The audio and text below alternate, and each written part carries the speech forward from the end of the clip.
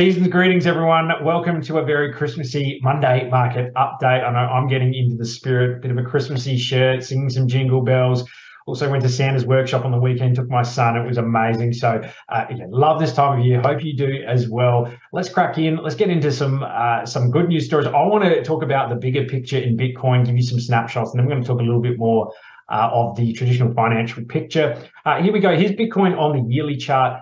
Yeah, sometimes when the noise is just all consuming, you're overwhelmed by a lot of negativity, you just got to have a look at the overarching cycles and how it all plays out. Now, I want to show you Bitcoin on the yearly because this has happened before and it likely will happen again. We don't know for sure, but all we can do is just go by the data which we have currently and then make an assumption from that point.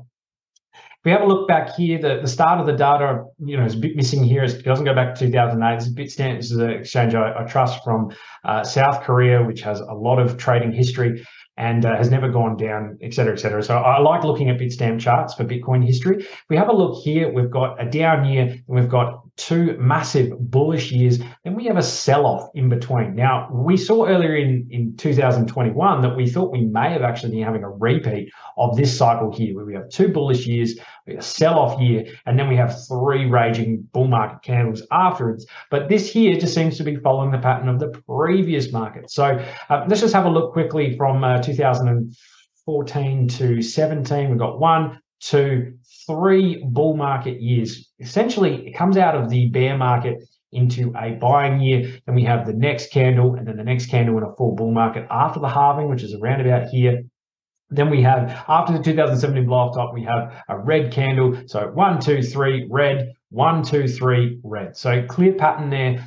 Again, the sample size is relatively small, but very, very interesting to see if this repeats again. So we're having the sell-off year here after the 2021 bull market here. We didn't have that blow-off top, but we still had a pretty darn good year. You saw that sell-off at the top's pretty comprehensive as opposed to over here. Had the sell-off here, now a full year of selling.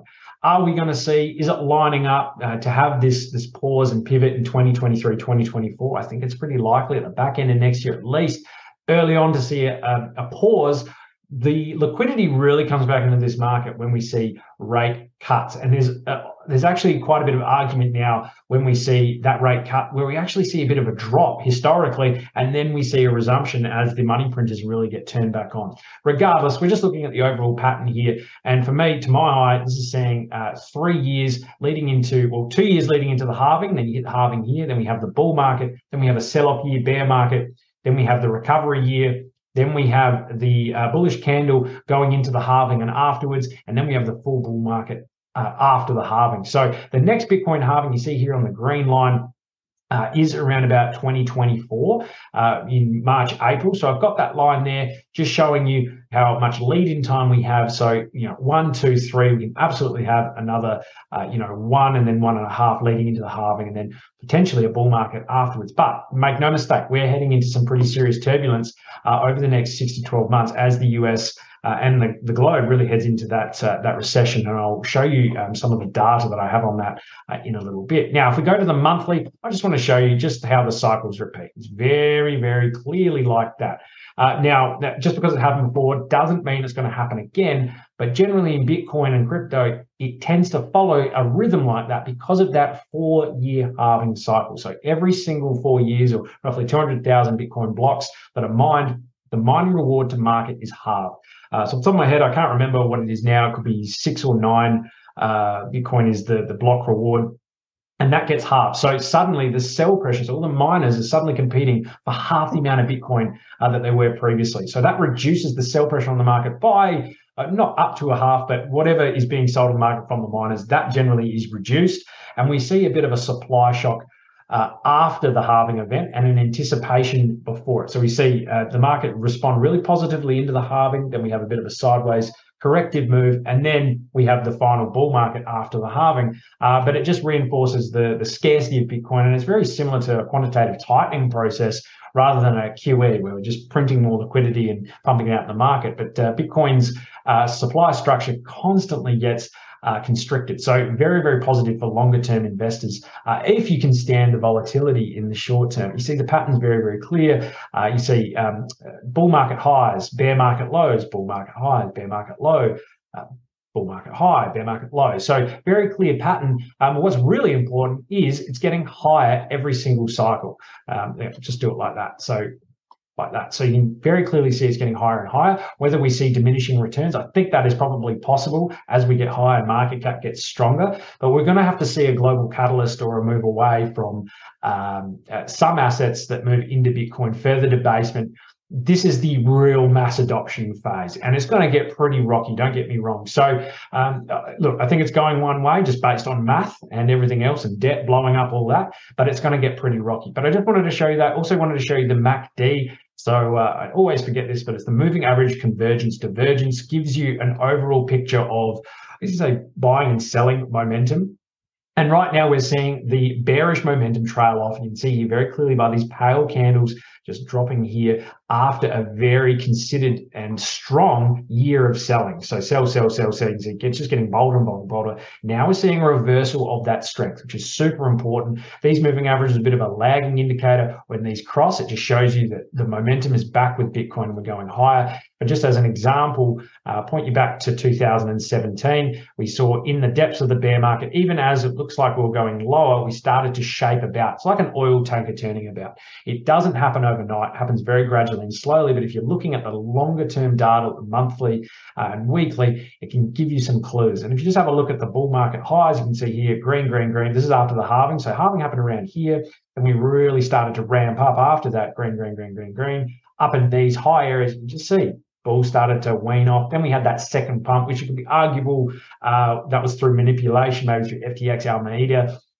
Also speculation around the ETF, which turned out to be futures marking that top. And then we had to fall away because you can see a bit of a mixed signal there, but still trailed away, and the overall trend finally down until we're into this bear market low. So just wanted to show you that there, guys, that the overall trend is higher. The Bitcoin supply that really leads these cycles is happening again. So trust me, in 2 years' time, well, 2024 is a year from now, essentially a little bit more than a year, Bitcoin is going to get talked about it again. Speculation is going to grow again, that the supply is going to be halved, and it will drive a new wave of liquidity into the market. All right, just quickly wanted to touch on Bitcoin super, super fast. It is just growing up into this rising channel. Not a really nice pattern to be in, if I'm honest, just compared to the previous channels that we've been in, sell off and up here, rise, rise, rise, sell off.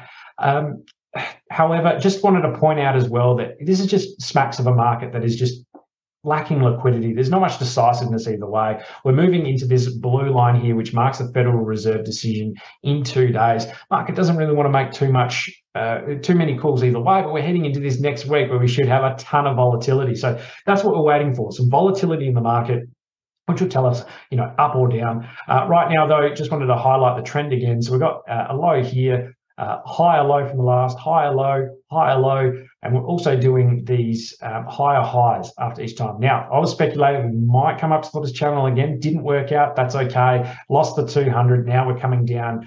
Sorry, didn't lose the 200. This is the 4 hour. So it moved up, lost the 21 on the 4 hour, and now it's coming down to the bottom of the channel. So very clearly, it just wants to move up here until we either see a crack of the June low at 17,600 here, or we come down and test these lows that we made at the FTX area after this. And it all depends on what the Fed does. The consensus is they're going to come in at 0.5% interest rate, which I think is about right. They're going to get as close to 5% as possible. But after that, I think they're reaching a point where they're going to have to taper back those interest rate rises until there is a pause next year. They've already signaled that they need to be less aggressive. So, that is super, super important to pay attention to as well for Q1. Now, no, we don't want to look at Bitcoin. I don't know why that's reloading, but let's bring up Ethereum. Let's go number 2. Okay, perfect. All right, so Ethereum, like Bitcoin, not really showing too much, it's just crabbing sideways. But it is holding this strong volume support over here. And I've just drawn a speculative descending wedge here. I don't know if it's actually respecting it. It looks quite good to me, but again, highly speculative. See, bang, bang, bang, bang, bang on the top, and then there, and now here. So it's respecting the bottom level. So yeah, it's potentially valid. We'll just see how this goes. Again, the market isn't looking to make too many decisions here. No decisiveness thus far. But loses this level here, the volume support, then it's got an easy ride down to this volume support here. So it should and be confluent with the 200 on the 4-hour here. So that makes a ton of sense. Go back to about $1,200 for Ethereum. RSI looks a bit paltry, but this here just looks like we're going to chop around like something like that for a little while till we get more guidance and data from the Fed. What's happening after that? What's happening in global markets? So yes, that's where I see Ethereum just sitting currently. All right, I want to show you, and it's reloaded as well, the S&P 500 futures just quickly, because this is a super, super important chart to be watching, especially with the Fed doing what it's doing. We'll go down here, ES1. So this is the futures chart if you weren't aware. Let's go to the weekly. So there we go, perfect. All right, so this is going to fool a lot of people. Now, we've seen when this got above the 200 daily moving average with the red line, and I can go down and show you, but it's around about here. When it got above that last week, when it was up here, I suspect a lot of people got wrecked thinking that the worst was over, and they went long up here. Now, equally, now we're starting to fall again back into this descending wedge. I suspect a lot of shorts are going to get wrecked. This area is just going to be hell on earth for traders. It's going to, on both sides, it's going to chop around and make a lot of mincemeat with a lot of capital until the Fed makes their decision, or we see a decisive breakout just technically on this chart. But overall, just want to keep everyone abreast that this is a clear downtrend. Nothing has changed. Nothing decisively has changed at all in that thesis. That's why I've left this arrow here down to the 200 daily week moving average and also to the COVID stimulus wipeout block. So this is the area previously where we saw a ton of that liquidity come in, that stimulus from the US Fed. There's trillions of dollars around that mark. So it would make poetic justice that if we did have a crash, it would come down here and touch that box and wipe out a lot of that liquidity. That said, everyone expects there to be a massive crash. So I'm kind of on the fence on that. Also, banks have super secure in the liquidity at the moment. There's a lot of money parked at the Fed in reverse repo, and it's been advanced. They're better structured for a big crash right now. And the Fed is very much geared to moving in a point like that. And I think that's why markets are holding up as well as they are, because everyone expects the Fed put, which essentially means that everyone's just expecting if it gets bad enough, the Fed's going to step in with liquidity and save everyone's assets. So it's almost like a self-fulfilling prophecy. Even though the Fed hates that idea, they want to get away from that to really kill the inflation. Market participants aren't letting them. All right, I just wanted to show you super quickly the yield curve inversion. So this has signaled every single time in history, without fail, when the US heads into a recession. And that's when the lower yielding US Treasury bonds, so the 2-year, the 3-year, are yielding more than the longer yield, the longer term duration US Treasury bonds. I think the 10-year and the 30-year. When the 2 and 3 are yielding more, so you can see here, this is the 3-year 4.1% and the 2 years yielding at 4.35%, they're significantly higher yields than you see the 10-year yield down here at 3.5%. When they're yielding higher and are quite consistently for a long period of time, that signals are heading into a recession. The smart money is moving back into these longer duration bonds like the 10-year and 30-year while selling off these short. No one wants to own the short end of the bond curve. People want to move into that longer curve because they're expecting a recession. They want safety and they want to hedge themselves as we move into this recessionary phase, which is just a historical movement of capital. How it generally flows is like that. But this alone just shows you that we're heading into recession. Now, you could argue this time is different, but these longer term signals that have been around for a long time in traditional markets show you every single time. You have to pay attention to it. It could be different. It may not happen, sure, but no, you just have to pay attention. All right, just finishing as well, guys. We are spreading the Christmas cheer. We're having a 12 days of Christmas crypto giveaway, rather, for CCI. We've got a ton of great prizes. Make sure you join this promo in 35 hours. Also, tell your friends about it. We've got so many good prizes from Binance, Independent Reserve, Ledger. Get onto it. Merchandise boxes as well. It's going to be a lot of fun.